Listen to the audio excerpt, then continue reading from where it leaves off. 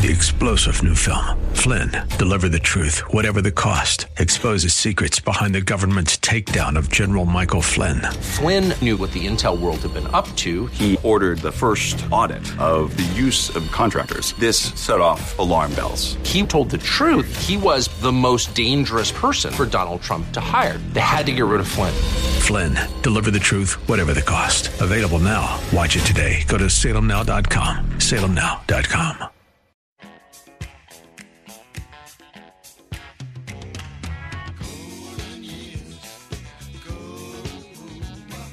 It's Ask the Lawyer with Mike Connors. Got questions concerning elder or estate law? Attorney Mike Connors has the answer. He's been recognized as one of New York's top lawyers by New York Magazine and brings over 30 years' experience to the table. Call him now at 866-970-9622. That's 866-970-9622 and ask the lawyer. Here's Mike Connors.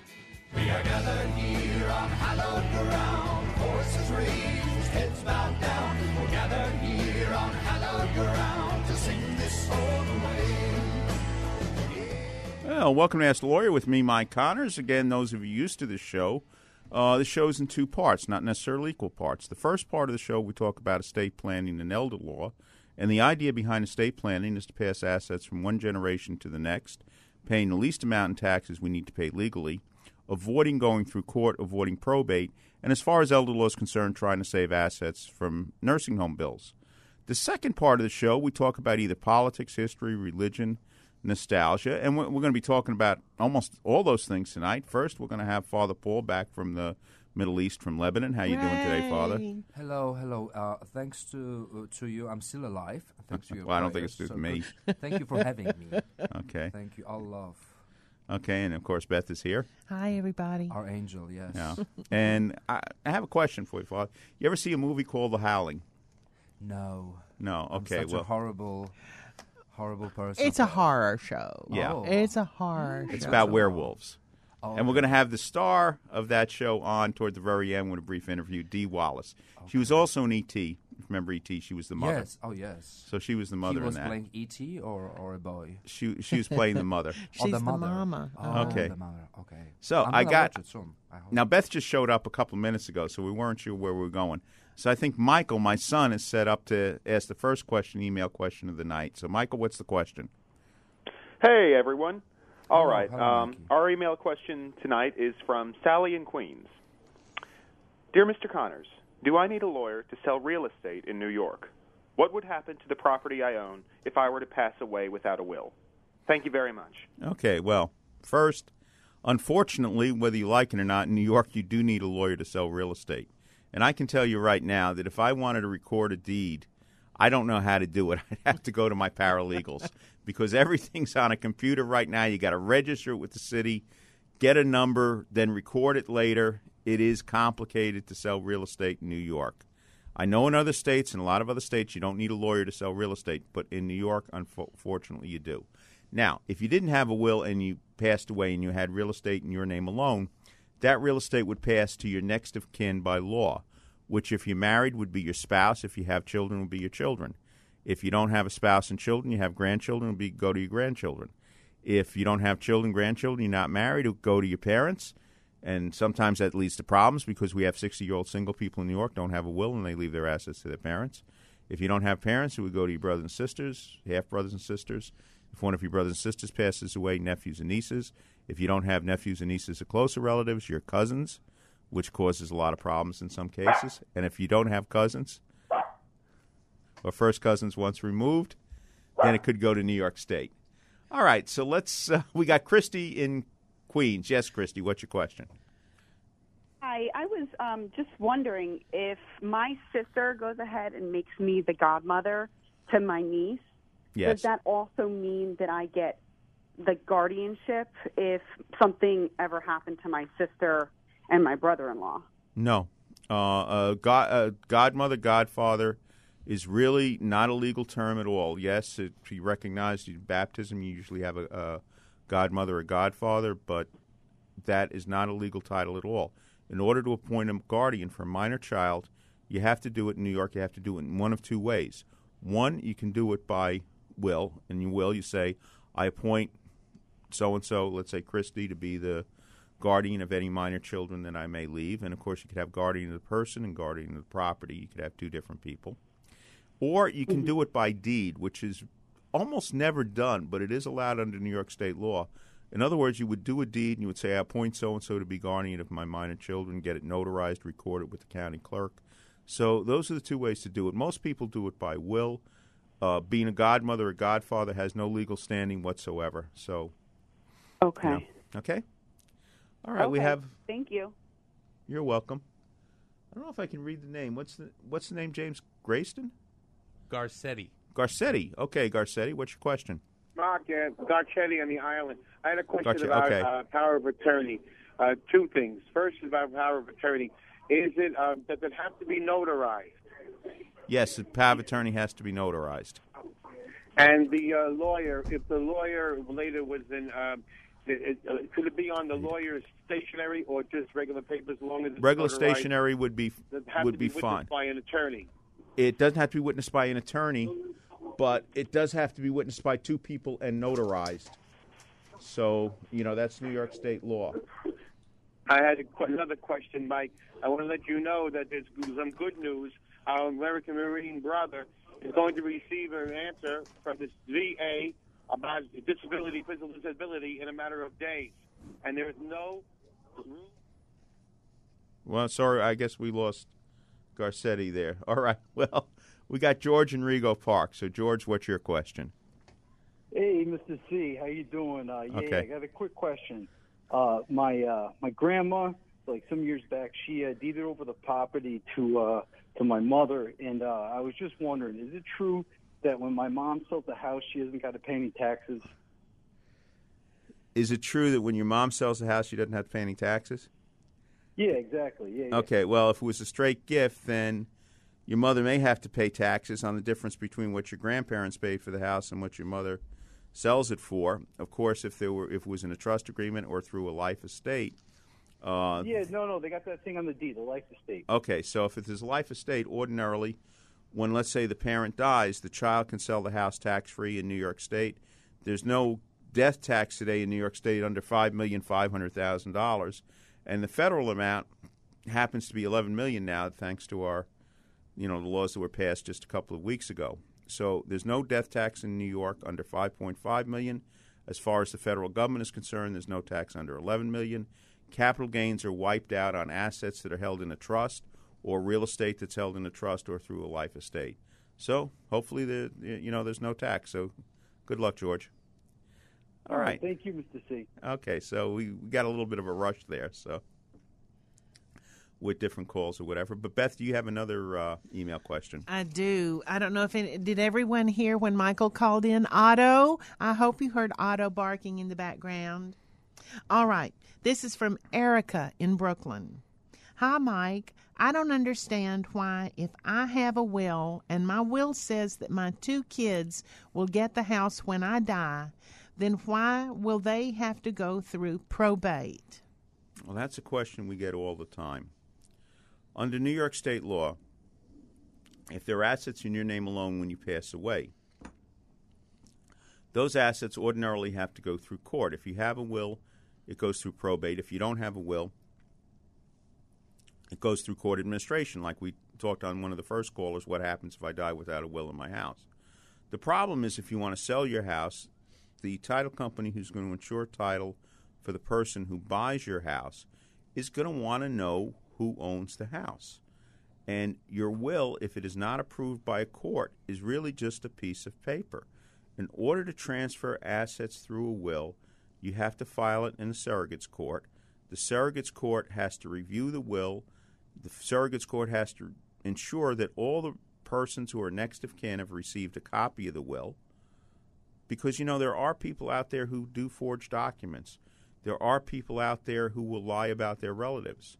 So if you have assets in your name alone when you pass away, those assets ordinarily would have to go through court. They have to go to probate. And that's why ordinarily if we own real estate, what we want to accomplish, we want to put those assets in a trust. And a trust is really not that complicated. It's a family contract. It's your house as long as you're alive. After you're gone, it goes, like in this case, to your two children. It works like a lot of people think a will should work. Unlike a will, which has to go to court, your children cannot sell a house that goes through probate if it's in your name alone unless a judge says it's okay. If you put your house in a trust, that's a family contract. It's your house as long as you're alive. It works like a bank account that's in trust for. The children can sell the property, sell the house a few days after you're gone with a death certificate. And a lot of people want to do a trust to avoid probate on the house, get it out tax-free, like in reference like to George's question in there about his mother inheriting the house from his grandmother. Get it out tax-free. And, of course, we talked about death taxes. Death taxes are getting to be a thing of the past. But, you know, there are people in New York that occasionally have more than $5 million worth of assets, and New York State really socks it to you if you're just slightly over $5,500,000. Because in New York State, if you're over $5,500,000, New York State taxes your entire state, not just the amount over $5.5 million. So if you're close to $5 million in assets, you need to do some estate planning. If you're not close to $5 million in assets, then maybe you want to talk to us at some point about saving those assets from a nursing home, because that's one of the things the trust can do. It can save your house from a nursing home. Now, we need to take a short break. We'll be back in a few minutes. You're listening to Ask the Lawyer with me, Mike Connors.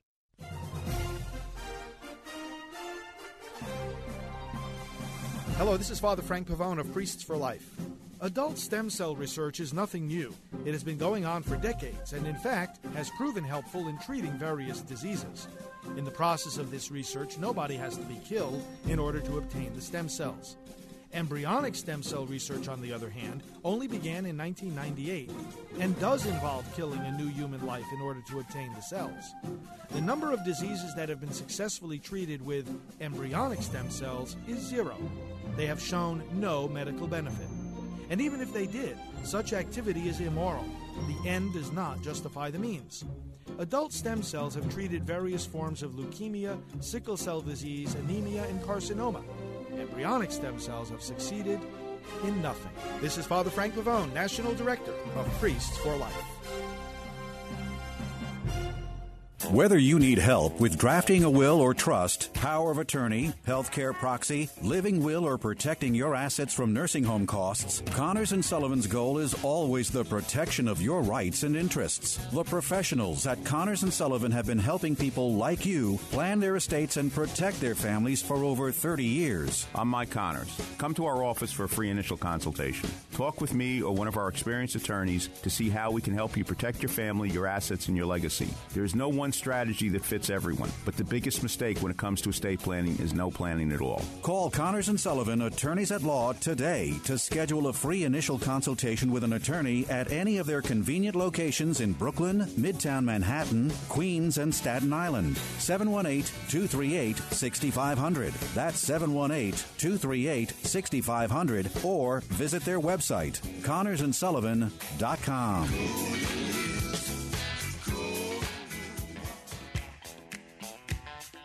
Welcome back to Ask the Lawyer with Mike Connors. Got a question for Mike? Call him at 866-970-9622. That's 866-970-9622. Okay, again, welcome back to Ask the Lawyer. With me right now, I've got my wife, Beth. Hello, everybody. And Father Paul from Lebanon. Hello, everyone. And we're going to be starting to talk to Father Paul in a few minutes, but let's get some of our questions out of the way. And first, we'll take another email question, and then, James, if we can hear Kevin McCullough's question in a couple of minutes. All right, this question is from Suzanne, who lives in Nassau. Hi, my mother needs help. She has my brother living with her, but he's disabled. She doesn't have much income, and I can't afford to pay for someone to come and take care of her. He owns a house and has about $20,000 in the I'm sorry, bank. he owns a house? Yeah. It's an unusual question. The disabled brother owns a house. Okay. That's what it says. It says he owns a house and has about $20,000 in the bank. What should I do? Well, again, a lot depends on, I guess, what Mom's assets are, but we probably want to put the house in a trust because if the brother is disabled, we want to protect the assets from his future bills. And, of course, we can also put some protection for Mom that she can't get thrown out of the house through the trust agreement. And then depending on what Mom's assets are, Mom, if she's over 65 and she has less than $15,000 in the bank, she can apply for home care Medicaid in New York to help pay for home care bills, and she can hire almost anybody, including family members. And in today's world, you get paid about $13 an hour, but you get good benefits. Now, let's say mom has $100,000 in her name, or let's say the house is in mom's name, and we misread the question or mistyped it up. We can put the house in a trust today. We can put, let's say, of the $100,000, we can put $90,000 in a trust today, and we can apply for home care Medicaid in New York on March 1st. And I know some people back there say, well, doesn't it take 5 years to be eligible for Medicaid? It takes 5 years to be eligible for nursing home Medicaid, but it's month to month for home care Medicaid. And also, if you have a child who lives in the same house with you, as far as the house is concerned, there's no 5-year look-back period. There is. You have to make sure the child lives in the house. Or if you have a disabled child, there's no 5-year penalty period. So any transfers to a disabled child are exempt. So if mom has assets and she puts it in trust for her disabled son, she can protect those assets from her nursing home bills immediately. There will be a 5-year look-back period, but there is no penalty on transfers to a disabled child. And again, sometimes the law, people say, sometimes when I repeat it or consultations, they say it's confusing. To me, it's really not that confusing, but that's all I do for a living. And if you want to come in and talk it over, you're more than welcome to do it. Now, I think a lot of you know each week on the Kevin McCullough Show, we take one of our email questions, and Kevin McCullough reads it to his audience on each Thursday night, roughly usually about 5:30. So, James, do we have the Kevin McCullough question of the week? Hi, Kevin McCullough. Every Thursday we tell you that Mike Connors will come and answer one of your questions if it regards elder law or estate law. And the reason is he's one of the very best in the entire country at knowing these things, particularly for people of the tri-state. And he's back with us. This week, Mike, someone writes, Jonathan actually from Flushing writes, I was told that I need a special needs trust for my disabled son who happens to be 42 years of age. What exactly does that mean? Well, I'm going to assume that the son is mentally disabled to the point where he can't manage his own assets. So ordinarily, if you leave assets to somebody who's disabled, if they're on Medicaid or they collect other benefits, we want to set up what's called a special needs trust, which means somebody else, usually a family member, manages the assets for that disabled person. And in that way, they can keep their benefits. And in most cases, if you're setting up the trust, you can change the beneficiaries, or you can leave whatever's left in the trust after that person's gone to, let's say, your other children or whomever, so you have complete control. But you do need somebody else to manage the assets for that disabled child. It's a way of leaving that child some assets. They keep their benefits, and your assets are protected.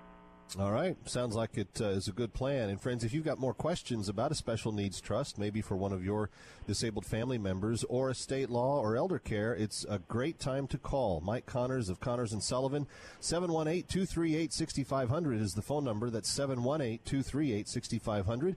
You can also reach him via email, mikeconnors@gmail.com. That's mikeconnors@gmail.com. Mike Connors, thanks so much. Thank you, Kevin. All right, and again, Kevin McCullough can be heard on this station, 970 The Answer, Monday through Friday at 5 o'clock. So tune in. Now, Father Paul, we put you on the sidelines there. Oh, I have no idea about taxes and all that stuff. I wish That's you all okay.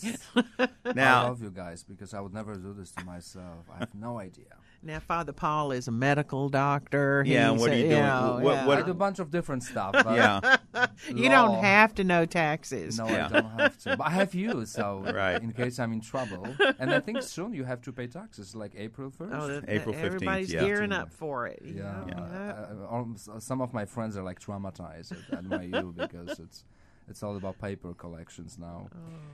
Well, Happy Lent, because we just started our very first moment of Lent time, which is kind of particular. But to be honest with you, I'm very proud of the UK government because they recently woke up and realized that they accepted very few Christian refugees, and they want to extend the list, and they want to do even more. And I think Archbishop of Canterbury also was very strong about that, and he actually, his statement, his presentation about Christian refugees from the Middle East, I think made a huge impact on the UK government. So looks like statistics may be different now, because as you know, the US government accepted 12,000 Syrian refugees, and in that number we also have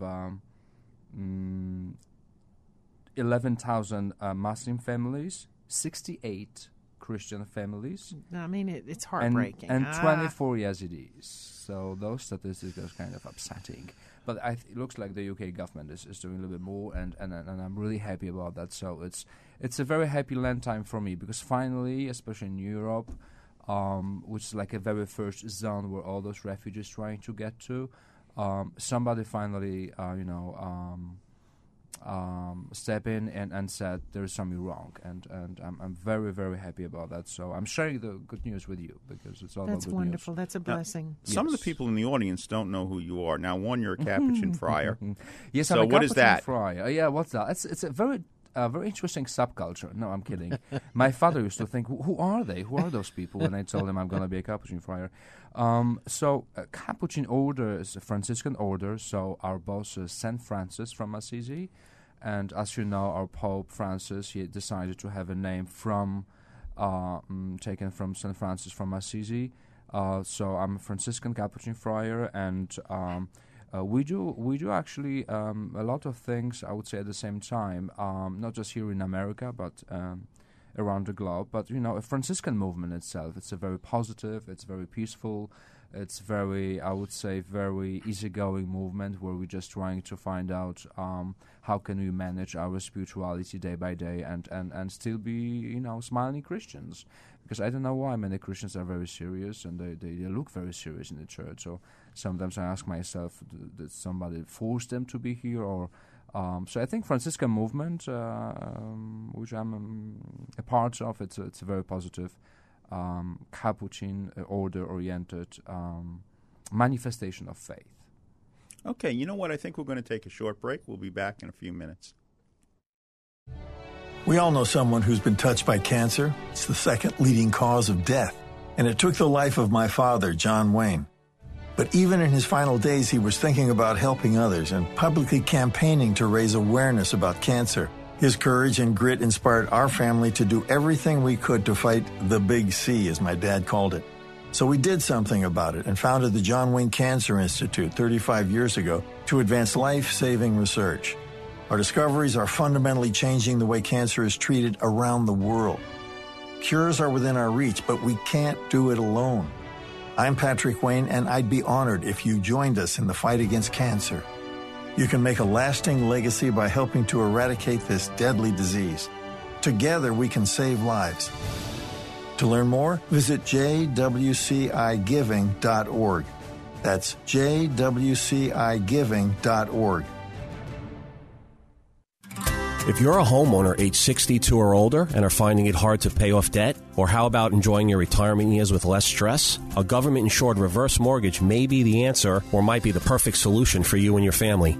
Hi, this is Frank Melia, a certified mortgage planner. I've been a mortgage specialist for over 20 years, and I've helped countless homeowners all over the tri-state area tap into a little or a lot of their home equity so they can use it right now. This past October, the federal government made changes to the reverse mortgage loan program. Give me a call now so our office can show you how these changes affect how much money you receive and how the annual mortgage insurance costs have decreased. My job is to help you find the best solutions for your retirement goals. I do this by educating homeowners with straightforward information and answers. It's free to call and speak with me, Frank Melia, to determine if this FHA program might be able to help you and your loved ones now. Call and speak with me right now. I'll answer your questions and help you decide if a reverse mortgage is right for you and your family. Make the call now, 888-943-2646, or try me on the internet at www.quanticbank.com/F-Melia.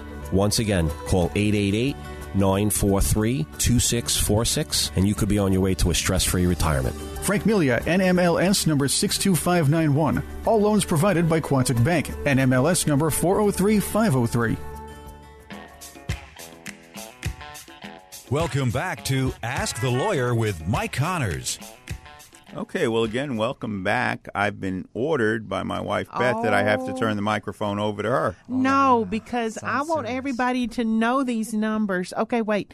The numbers of people during the Obama administration, the refugees from the Middle East. Where did you get those numbers? Oh, from the State Department websites. There are like public records. Okay, would you please give people those numbers again? I'd love to. Yes, I was using those numbers just to share with you kind of a very joyful message about the UK administration, United Kingdom government. But US in 2016 and 17 admitted a total of 12,587 Syrian refugees. So we have to ask ourselves, so how many like Muslim families, how many Christian families? So the numbers are from 12,587 Syrian refugees, 12,486 Muslim families, only 68 Christian families, and only 24 Yazidis. Those are numbers. And what people, the Christians and the Yazidis were the ones that they were trying to exterminate. True. They were persecuted day by day on a daily basis. And my kind of frustrations was like, as you remember, I think a few months ago we were talking about that not even one Muslim country accepted Muslim refugees like Dubai, like Pakistan, like Yemen or Saudi Arabia. They actually did nothing about their own brothers and sisters. So Christians actually are the real refugees of the Middle East, right, because that's what's happening. And I think that compassion during the Lent time, that compassion has to be really visible and almost like palpable in a way that we have to kind of stand up and say there is something wrong. So that's why I was very excited about the UK government's decision that they want to accept more Christian refugees from the Middle East. But, statistics are still very, very upsetting, to be honest with you. God bless the UK. Oh, yes, absolutely, absolutely. And the European Parliament, it's a very interesting institution, the European Parliament, with a headquarters in Brussels, in Belgium, because they try to run away from any kind of political statements about religious persecution. But they actually admitted that we have almost 1 million just Christian refugees. So if the U.S. accepted 12,500, and in those numbers we only have 68 Christian families. It's not even 6,800. It's 68 families. I brought 17 families over 2 years. I was just saying, you brought 17 families. So it's about 200 people. But the thing is, if you have a budget, if you have possibilities, if you have a compassion for those people, it doesn't have to be labeled. You just help whoever needs to be, protected. And I think Yazidis, Christians, they're actually the most persecuted religious group in the Middle East now. And so there is a kind of awakening in the European politics now. And I think also whatever happened in Germany, I think that actually helped people to understand why don't we accept more Christians, since culturally, religiously, they're way closer to our European traditions than the Muslim tradition. So I would say that there's hope. There's hope. Should I be more optimistic? Well, I'll do my best. But for now, in Europe, we have only one country who's actually openly talking about those Christian refugees that they need home as well. So. Praise the Lord for the UK government. That's all right. Now, again, Father, some people listen to the show. They know exactly who you are. But let's give a little bit more background, because where is your mission right now? So my mission is between Lebanon and Jordan, since refugees from Syria are in two locations, Jordan, Amman, and Lebanon, Beirut. So every medical equipment that we try to help people with goes to our refugee camp in Beirut and a refugee camp in Amman. So the location is actually close by. It's like 6 hours by car, so it's not that far. But since Syrian refugees, Lebanese government, they couldn't accept more, because now they have like 1.5 million refugees from Syria, and Lebanon is just about 4 million people. It's a very slow, very very very small country, and Jordan accepted almost 1,300,000.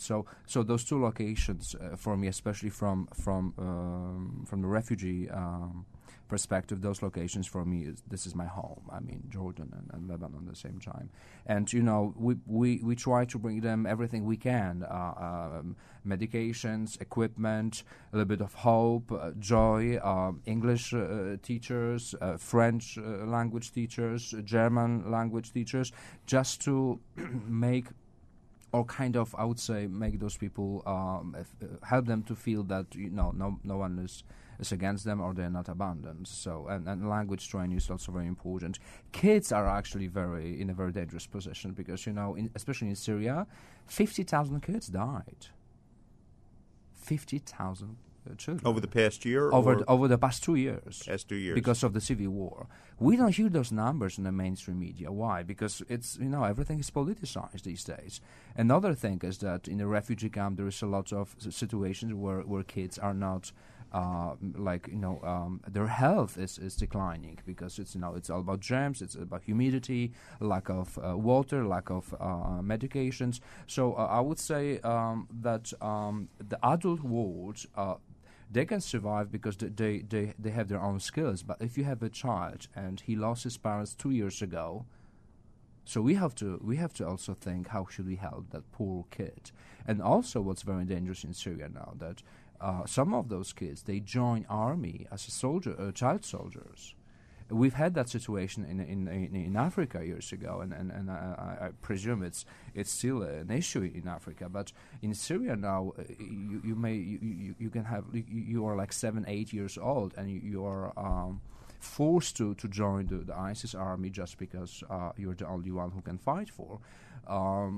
And it's also what frustrates me even more, that we talk about how to help refugees and Christians, but we barely talk how to end up that civil war in Syria, since that's the main reason why we have all those refugees. Well, I know it's all morphed, but who's fighting whom right now in Syria? Very good question. Well, the government, the Syrian government and President Assad, he thinks that he fights against rebels. A Russian government, they try to help the Syrian government to fight against rebel. Kurds at the same time, they think that they're kind of also massacred or persecuted by the Syrian government because they're minorities. So looks like Syria now is like it's a combination of different zones under different governments, like local governments. And I don't think that Syrian president has the power to control the whole country, because that's not going to happen. It's too late. It's divided. The whole Syria is divided into like small, not just religious different communities, but especially politically involved. So looks like everyone wants to end the war, but no one is talking about it.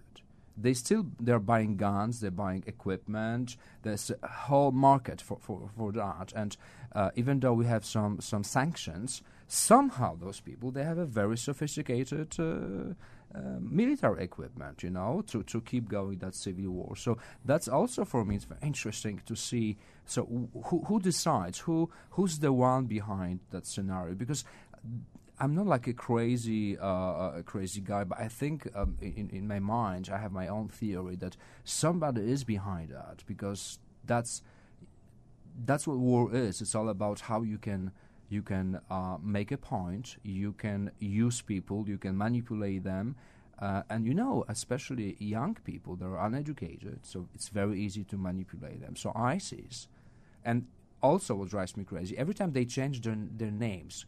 One day it's ISIS, another day it's ISIL, another day rebels. So people are also confused, and they have your perfect right to be confused. But ISIS, they're all criminals, for God's sake, because they're killing people. And also what I found very interesting, the Muslim community in Syria, they actually run away from Syria from their own brothers and sisters. So there is kind of strange situation now that if you have to run away from your own brother or sister, there's something wrong going on. Someone is behind it, and someone wants to someone has to or goes for that. I would say social disconnection and that military training to make a point, and kids are actually the group now the most persecuted. Now, just to, a lot of times we hear about Shia and Sunni, and it gets a little confusing for some Americans. Can you explain the difference? It's very easy, my friends. When Prophet Muhammad died, every single family, they want to have power. So one family split into two different groups, saying, we will continue his legacy. So the other part of the same family said, no, we will continue his legacy. And that's how they split, Sunni and Shia. So it was all about power again. And we have those situations even now, 21st century. But the split was about who's going to keep that power like forever. And, Shia and Sunni, they're divided now because they still think they keep the real legacy of the Prophet Muhammad. So that's why that those differences and that never-ending fight over power, yes, between Shia and Sunni. So, in a lot of times, there's more antagonism between the Shia and the Sunni than between them and the West.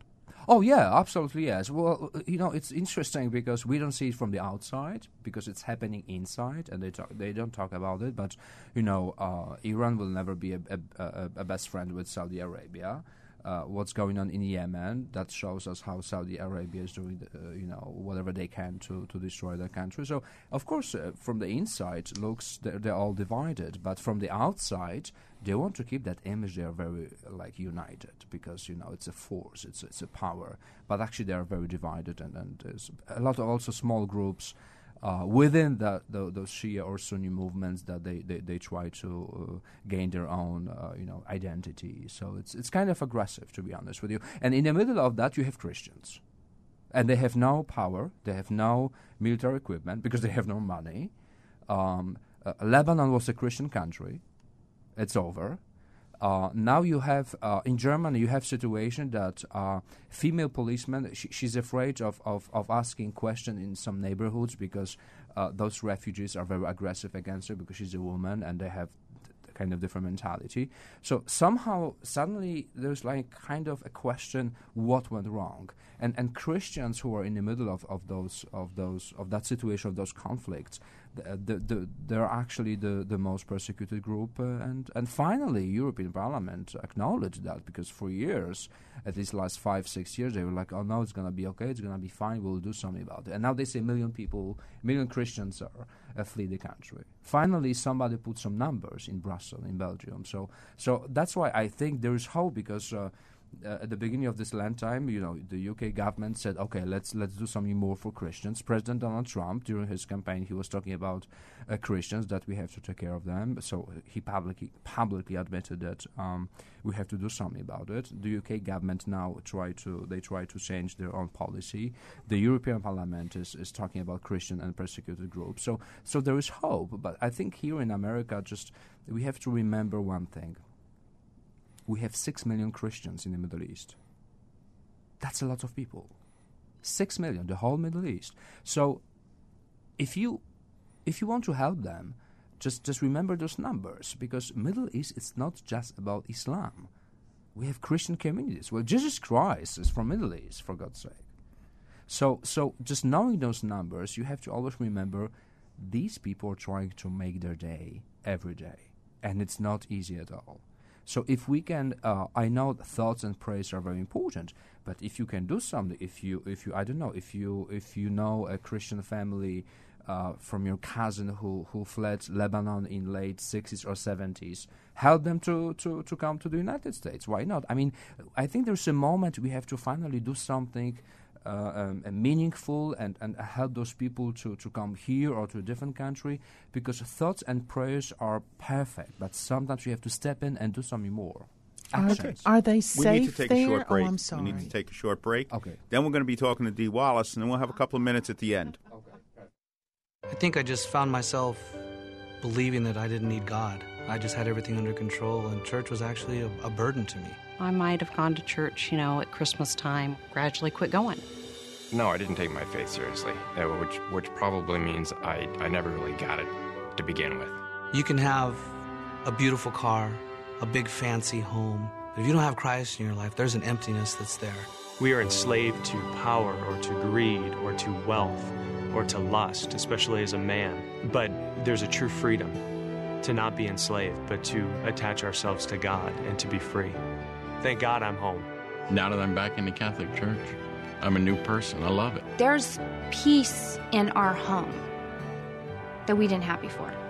You're coming home to a Catholic family where people today just embrace you. If you've been away from the Catholic Church for whatever reason, we invite you to take another look. Visit CatholicsComeHome.org today. How can I protect my family if something happens to me? What if I need to go to a nursing home? What will happen to our savings, our home? What's the best way to give my home to my kids? Who will help us take care of Grandpa? These and many other questions can be answered with a phone call to Connors & Sullivan, Attorneys at Law, PLLC, 718-238-6500. Mike Connors, one of New York Magazine's top lawyers, has over 30 years of estate planning and elder law experience. Mike and his team of professionals will help you protect your assets from probate, taxes, and nursing home costs so you can have peace of mind knowing you and your family will be taken care of and protected. I'm Mike Connors, founder of Connors & Sullivan. People don't plan to fail, they fail to plan. The time to plan is now. I'm Beth Connors. Call today for a free initial consultation with one of our experienced lawyers. Connors & Sullivan in Brooklyn, Queens, Manhattan, and Staten Island. Call 718-238-6500, 718-238-6500, or ConnorsandSullivan.com. Welcome back to Ask the Lawyer with Mike Connors. Welcome to the Connors Corner segment of Ask the Lawyer. With me right now is Dee Wallace, and in my opinion, they're two great werewolf movies. The original Wolfman with Lon Chaney and The Howling with Dee Wallace. And we're very happy to have Dee Wallace on our show today. How are you doing? I'm awesome, and thank you for that nice comment. I appreciate that. Of course, that's not the only film you did. You did Cujo and E.T. and Critters and I don't know how many other films, but you're I've got about 250 credits now. Now, you're just saying you've got a film out on Netflix right now, Red Christmas? Yes. I just love this film. I shot it in Australia. It's a Christmas horror film. It's very campy, but it also addresses a lot of very important issues in society. It's kind of a crazy mixture of a lot of things for a horror film, but it's really well done. Worked with all the top actors from Australia, and you guys are going to like it. If you like horror films, you're going to like this film. Okay, we'll have to take a look at it then. You've got a series coming out on Amazon, Just Add Magic. What's about that? Well, it's been on for a couple of seasons now. It's on Amazon Prime, so you can go on and download it, binge watch it. It's actually a really beautifully done family show. And it's targeted at ages 6 to about 15, but the whole family really loves it. It's about a magic cookbook. I play my first grandmother role. Thank you very much. And it's just a really it's got a huge following, guys. Just a huge following on Amazon Prime. So if you're looking for something that you can sit down and watch with your kids and your family, it's a good choice. And you were talking about another project coming out, horror film again. Yes. I have a film called Death House that Regal Cinemas is releasing countrywide in February. So check your local theaters.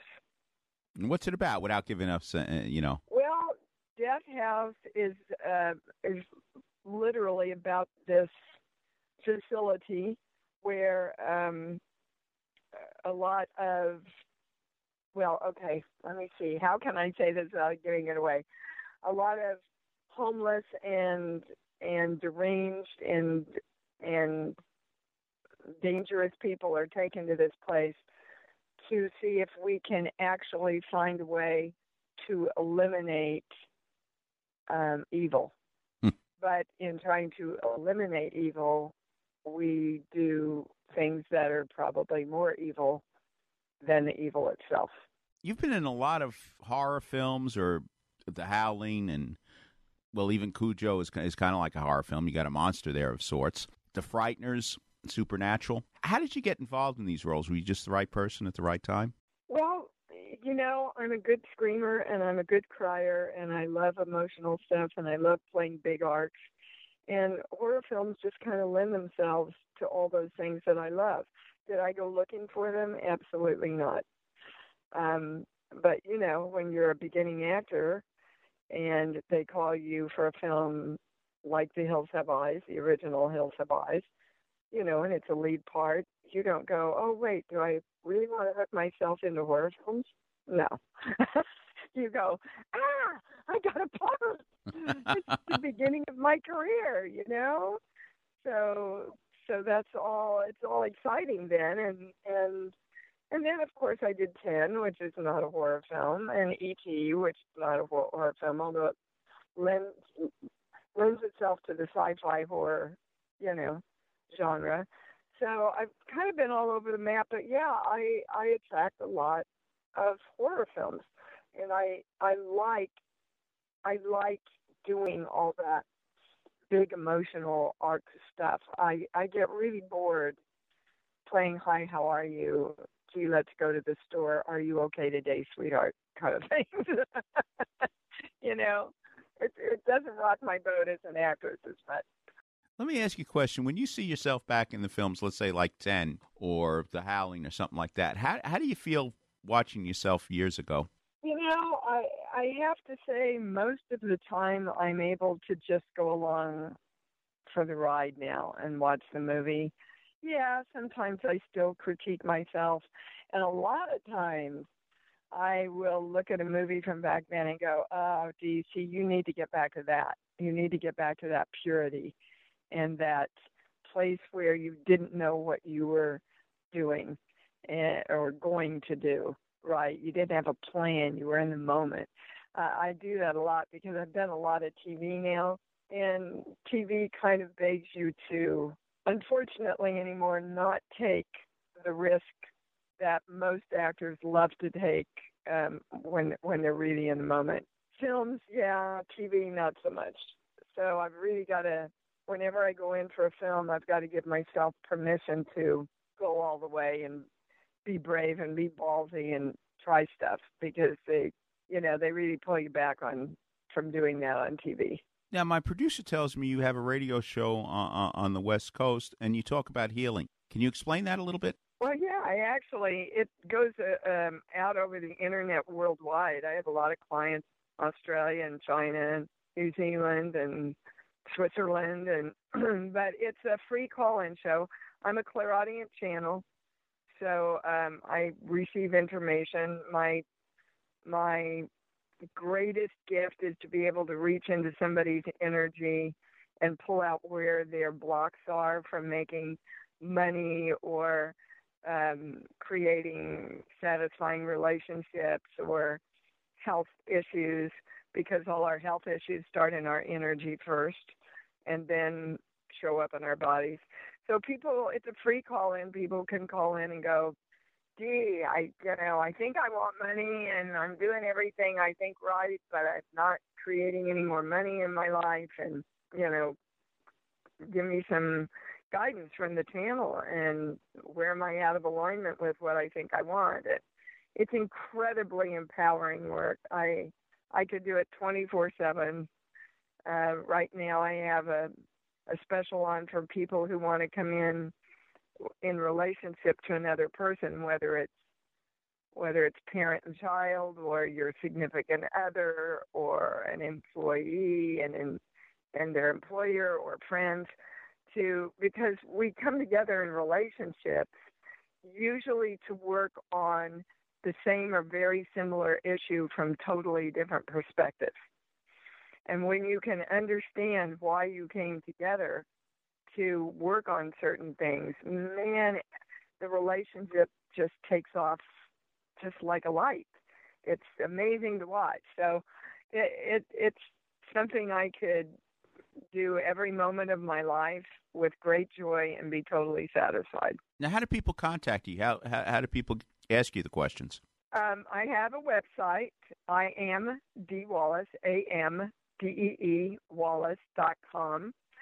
And on the homepage, there's a way to email me, set up private sessions. I've got a lot of free stuff on my website if you want to go in and check out the free stuff. See if it is a fit to you.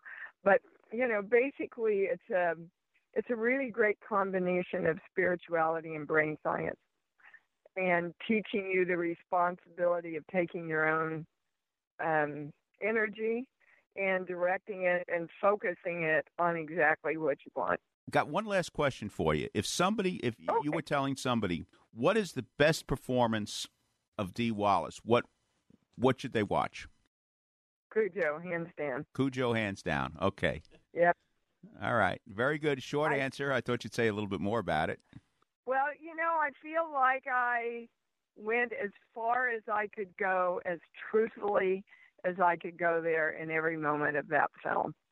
And, of course, I love E.T., and, of course, I love The Howling, but Cujo asked me to dig down and go to places and stay in places and feel places so far beyond anything else I've ever done. It was a huge challenge, and I'm extremely proud of my work in that film. You have a right to be proud. Thank you for sharing your thoughts with us. Of course. Okay, well, again, welcome back. Father Paul, you get involved in, what was it, brain? What happened? With her spirituality. And brain science. And I was like, I think I missed that class at the medical school. By the way, you're talking about classes. How many degrees do you have right now? That's a good question, because I'm lost. Well, I do have a theology degree, so to be a priest. I do have philosophy degree, which is a master degree. I have a PhD and PhD, and now I'm about to finish my PhD from NYU. So I think that's it for now. But it doesn't make me smart. No. I just pretend to be smart. You have a medical degree. Yes. Yeah. And I love reading books. Maybe that's why. But I just only look smart. That's it. He's very smart. So spirituality and brain science, I have to go. Something new. Yes, I'm gonna buy some books about that. So the problem is right now we're running out of time. I think we got David Kincaid telling us we've got to go home. It is what it is. Time flies. But I love you, all of you, and happy Lent time to all of you, to our listeners and radio fan, and especially for Mr. Connor, who's the one running that radio. So thank you. And to Beth. Beth, happy birthday. Tomorrow, big day. Bye-bye. Bye-bye. We're gathered here on hallowed ground to sing this soul away.